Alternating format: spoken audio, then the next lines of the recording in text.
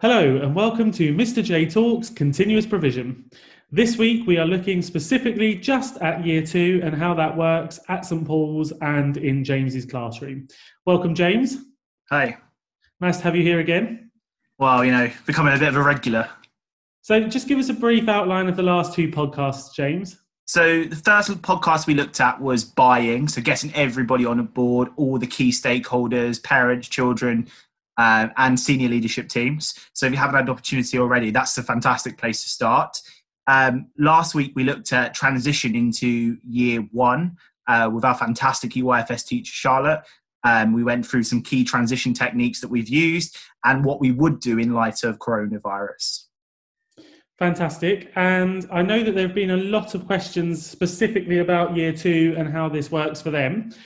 Some of those include the outdoor area, what your environment looks like, and whole class teaching, which I know you've already discussed previously. So I don't propose that we talk about those today because people can look at that in other places. But I would really like to just start with Year 2 and let's talk about how initially it differs from Year 1s in your class. Okay, so the expectation is key, and everything we talk about always starts with expectation. We're looking at what are children doing with their continuous provision time and how is it effective. And I would always recommend spending the first 2 weeks not putting learning challenges into place straight away, instead focusing on what is happening in the continuous provision time. Now, I often get people ask me, well, if you're interfering with this, is that not becoming adult-led? My argument to that is that if you don't model to the children what the expectations are within that continuous provision time, the children are not ever going to be able to respond in the way that you want them to. So my top tip to start off and how we differ is making sure that you're modeling constantly. What is the expectation from Year 2? How are you going to be producing learning that is Year 2 worthy? And that always comes back with continuous provision to the environment. And my first top tip that I would give with continuous provision in Year 2 is making sure you are familiar with the end of year objectives assessment framework for Year 2. You need to know it like the back of your hand, because if you don't know that, you can't steer that ship when you're given the challenge too. So making sure that you've read it, you know exactly what the statements are. And Ben, we at the start of year, when we put our provision into place, one of the things we did was we got that assessment framework out and highlighted, didn't we? We highlighted the framework and said, right, it says here that children need to use conjunctions. Well, what opportunities is there in this environment to make sure that's happening? So we looked at Small World. We looked at how we're going to ensure children are exposed to that. Now, this is also balanced with the need for whole class teaching. And yes, there is a whole class teaching element to continuous provision in Year 2. We only do it at the start of the week, 4 sessions, 20 minutes each, and that doesn't include maths. We do maths as a grouped work always. We don't do a whole class. The reason for that is because I do have Year 1s in my classroom, so that's one of the factors. But also, I think you can get a real understanding when you work with those children in the focus group about where they are and if you need to spend that time doing that input. I was reading something today on Twitter, actually, where teachers were talking about, when you send your more ables off during the input, and actually you avoid that totally with continuous provision and focus groups, because you can pull them off straight away and say, right, this is where we are with the learning. Let's start going from here. And you can support them. So it's really, really important to have that good mixture of whole class teaching, short bursts, only the essentials, but high quality modelling, but plenty of modelling in the actual environment. So James, you talk about having high expectations for Year 2. What does that mean? Longer writing, more writing in their books? What does that actually mean? So with Year 2, what I'm expecting them to do is be thinking about the language choices. I'm passionate about writing. It's one of the things I love getting children to do. And the big thing for me is about exposing children to rich examples of language. And I would always say, if you're going to have your continuous provision, that's the fantastic starting point. The environment has to come first. But then our next step and our next kind of layer of this is the enhanced provision. And what this is what your teaching and learning involves. So that's your almost topic stuff that we would have called it previously. So in our first term of continuous provision, we did Grade 5 London. Now, it was important for me that I had texts that were going to support the children at a Year 2 level and other opportunities within the environment, such as conjunctions, written with children. I know I often walk into classrooms and I see beautiful handwritten displays, which is, what we're massive advocates of that at St Paul's, aren't we, Ben? What I would say is that there's no point in having that if it's not created with the children. So that comes back to that whole class modelling of when you're in the environment and you're talking to the children. So, for example, 2 of the children in my class were year 2s in the cooking area. And I was noticing they were trying to write instructions, but what they were not doing was putting the adverb at the start of the sentence. So the first, and then next, and those time words that we need to get children using to write instructions. So together, we got the black sheets of card out, we've got the gold pens, and we started writing those things and put them up on the wall around the cooking area so that other children could come into that environment and use it. So the essential thing about year 2 and the expectation of it is that you're creating the environment with the children, but also always looking for opportunities to stretch. So James, is there an expectation that you record for every continuous provision activity, every learning challenge, every lesson? What do your books actually look like? Okay, so we have 3 main books in my classroom. We have our maths book, our curriculum journals, and our independent journals. All 3 have a different role. The important thing is that I record the stuff I need and make sure it's put in there. The way I do that is that I get children to take an active role in that. I don't go around evidence gathering. I get the children to do that. And my biggest tool for that is my independent journals.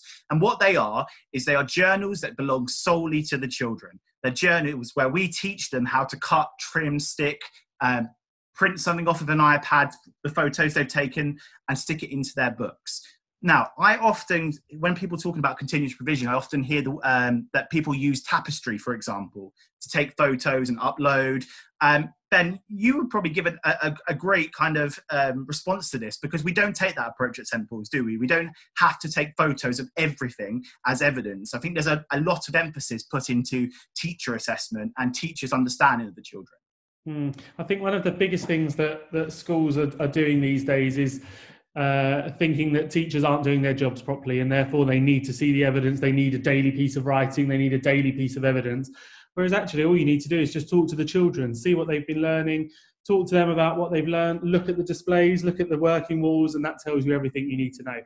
Yeah, and exactly. And I think that goes hand in hand with our assessment system as well, Ben, in terms of those 3 times a year, that assessment window where we look at age appropriate assessments, we assess them against it, we have that pupil progress meeting. That's really a conversation. It's not an accountability issue. It's us talking honestly about, right, where are they and what do we need to do about it? One of the examples I could give is at the start of this year, we had a group of children, when we were assessing their writing and responding to it, we looked at story writing and story language, particularly in year 2, was quite poor. So from that, Ben, and from that pupil progress meeting that we had about it, we were able to put more effective tools into spaces like Small World, into the areas outside, so that when the children were outside using everything out there, they could start writing about it as well. So using assessment is really, really important there. So that's the independent journal. What the independent journal is for is to document their learning, what they want to show you. And 9 times out of 10, you get kind things back that you've modeled to them, but that's a great understanding of what they really, really know. You get one piece of writing when you're stood over a child's shoulder saying, okay, right, I want you to do this to me, and it has to include this. You get another honest piece of assessment when you say, right, this is your journal, and you take it off and you use it how you want. Now, our maths books are used in a sense of, we follow the White Rose scheme, which is absolutely fantastic for maths mastery.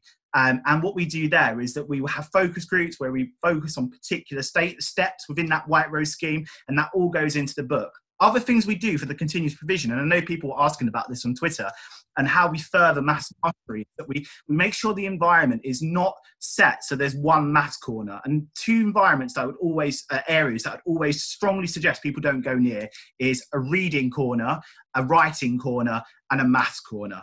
All 3 things need to be embedded within the whole continuous provision, not just set areas that you go here if you want to write, you go here if you want to do maths. It has to be everywhere. And one of the ways I achieve this with maths mastery is I go onto websites like Enrich, and they have some fantastic resources there that you can dip into and children love them. You know, when you give children abstract problems to solve and you put those in a way that is relevant to them, you challenge them, you stretch them. So, for example, I can think of a number bond activity that there was in there. That was a pyramid, and they had to make it was all split up into triangles, and they had to make the number bonds match. Now, one way I could do that is by just printing it off and sticking it in their books and saying, right, off you go, do this. But actually, what we spoke about it, we looked at it, we explored it with with my More Able group. And then from there, what we did is we took it outside, and we went from almost the paper to reality. And what I mean by that is that children started building that in the outside area. They started getting sticks and thinking, right, I'm going to put the number 3 here. I'm going to put the number 7 here because their number one's 10. So maths mastery comes through when you start to make it a part of the whole continuous provision. So we have that maths book. We document everything from focus groups to independent opportunities to learn. The other thing we do is we ensure that the writing opportunities are there. Now, we have curriculum journals that really focus on the learning challenges that I set. And the learning challenges that I set are based on our school's progression maps. Now, I know progression maps are really a buzzword at the moment because everyone seems to think that's what Ofsted want to see. And Ben, we went for an Ofsted this year, and I don't really think they were focused on seeing progression maps. The key thing they wanted to see was progression itself. What does progression look like? I think one of the key progression documents that they wanted to have a look at was reading, which is where you came into it, wasn't it? Yeah, exactly. And you need to be able to show across the board what's happening in different year groups. And people ask me about mixed age groups and how that works. And as long as you have a kind of structure, a formula as to what is the expectation from each year group, then that really goes hand in hand with effective teaching, because right, the year 1 teacher should have taught this. So in year 2, I need to teach this and make sure they are here. James, you talk a lot about your independent journals, and they sound fantastic, and actually we've got them to a point where they look really, really good. But there is that danger that they could look a real mess, and then you're taking them to moderation and a reflection of your school. Have you got any tips or tricks about that? Yes, make them earn it. Be that teacher that makes them earn it. At the start of the year, make it the prized possession that every child wants to have. They're fantastic. I make sure that every child is envious when they see other children getting it, but that builds their desire. I know in my heart of heart that by the end of that first term, everybody's going to have an independent journal. But what I want to do is make sure that they are all kept to that great standard. You need to practice as well. We've got those children's streamers that are absolutely brilliant, because you just get children to practice and they do it for you rather than you having to cut everything out and stick it in there. The other thing to do is to make sure that when you want effective writing, you need to make sure that you're giving children opportunities to do that in not just the small world area where you're going to be looking for those story writing, but in the woodwork area where you want some fantastic designs, or in the art when they're evaluating their work. And the biggest thing there is just putting templates and putting opportunities and paper and pens out in every area that is possible so that writing opportunities can take place. Now, the other thing I want to focus on that part of that question, Ben, is the fact that you said, do they have to look, want to look pretty for moderation? One of the biggest myths I think about continuous provision is that it has to be this pristine environment that looks, picture perfect. And I think we all have this idea of what that looks like. The key thing for me is making sure all resources are available for children at every point of the day. But then also the most important thing is making it work for your children. And sometimes that's going to look a bit messy. Sometimes learning is messy, and you just have to embrace that as a teacher. As long as you know that the outcomes from that learning are going to be pushing your children on, that is the most essential part of it, is to ensure that, messy opportunities for learning are an opportunity for learning regardless. So James, let's talk about the elephant in the room, and that's SATs. Mm-hmm. So lots of teachers or senior leaders or head teachers watching this are going to inevitably ask that question about SATs, and how do we prepare for that, and the work that goes into that, and how does that work with continuous provision in year 2? Yes, it is the elephant in the room, isn't it? It's the question we always get asked, the question that year 2 teachers walk in and say, fabulous and it's great, but what are you doing about SATs? My argument has always, from day one, been, if you want great attainment, you need to get fantastic engagement. and attainment and engagement go hand in hand. Now, I'm not naive to the fact that those assessments at the end of the year, if you didn't touch them at all or go near them in preparation, then your children would be at a disadvantage. One of the ways we get around that is making sure there's short burst assessments throughout the whole week. And we use pink sheet assessments where they're exam-based questions, test-based questions that not only look at reading and writing, but they also look at the foundation subjects like science, and they're all set up in a test-based way. And I've posted some examples of those on my Twitter account. The other thing we do is ensure that there is opportunities for those summative windows where those tests that they do are aligned. And Ben, we've gone through test paper after test papers looking for the most aligned with statutory assessments, haven't we? We've looked at them, we've looked across the market, and we've now set our kind of sights on what we think is the right assessments they should be doing, which is the NTS assessments. I would also say that, you know, when it comes to reading, for example, the best way to get children ready for the reading is always first read to them, but then give them opportunities to talk about it. Make that reading part of the culture of your classroom, and that test at the end of the year really, really doesn't become that much of a barrier. As long as your children have stamina to read and they're aware of the types of questions they're going to get asked, then I've found in, you know, the few years that I've been in year 1 and 2 now, that children have effectively been able to access those SATs papers. Fantastic. Okay. Something else I wanted to discuss with you was that back to buy-in, which I know you talked about in your first podcast, but did you find that the year 2 parent buy-in was different to the year 1, and what did you do about that? So yes, the year 1 children that we had in our class at the start, year 2 children we had at the start of this year had gone through a year of formal teaching before they had come into continuous provision this year. And what we were fully aware of is that if we had told those parents at the start of the year that we're just going to go back to continuous provision. And I think the way you would explain that is you would say this phrase: we're going to go back teaching to what they do in reception. That potentially to a parent is going to raise alarm bells. It's going to make them think, why on earth are they making that decision to take my child back in their learning? I know comfortably that they're in this formal environment and it's the way they've gone forward. Now, to answer that skepticism, to address that, we invited parents in the summer. We got them to see the environment. We also hosted the first week back, we hosted a Meet the Teacher where I took them around the environment. We looked at it, we explored it together. And I spoke about the opportunities they were going to get. And my top tip for bringing parents on board is being transparent. Always be transparent. The reasons you're doing continuous provision, or the reasons you want to do continuous provision, I hope, are that you want to put the children at the center of everything you're doing. And in my opinion, if you say that to parents and you say, actually, what we're doing here is we're going to raise engagement, therefore we're going to be looking at hiring attainment, I can't see the problem there. I think the biggest thing is showing that parents the journey as much as possible. We do a thing every term called Show and Share, where parents come in, they sit with their children and they look through the books. And I remember really fondly an example of a parent that that first Show and Share, I remember them saying, and I think we've got the comment somewhere, Ben, that we've kept because it was such a lovely comment, was that the range of work that my child has engaged with across this first term has been far greater than anything they've done before.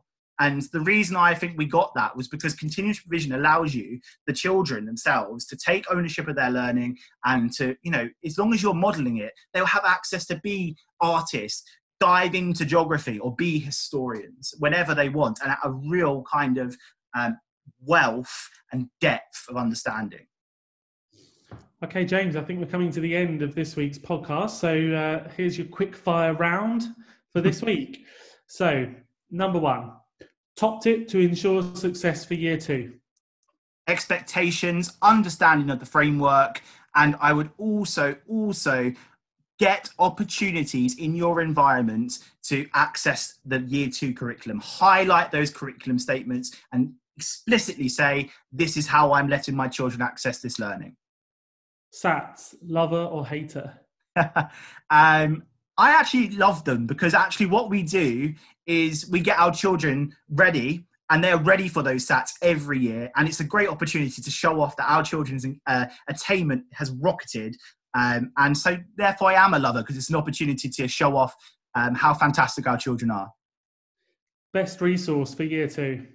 Or now I took an old book corner that had 6 different compartments, and in those compartments I put writing templates for each of the genres of writing that I wanted to achieve: non-chronological reports, diaries, letters, newspaper reports. 6 different examples of writing frameworks in there, and over the course of the first couple of weeks I modeled how those could be used.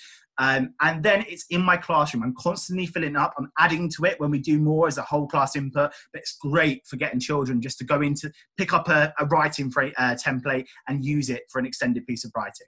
That brings an end to this week's Mr. J Talks Continuous Provision. Next week, we're talking about, James? We are going to be talking about explicit examples of how you extend children's writing across year 1 and 2. Thanks, everyone. Bye.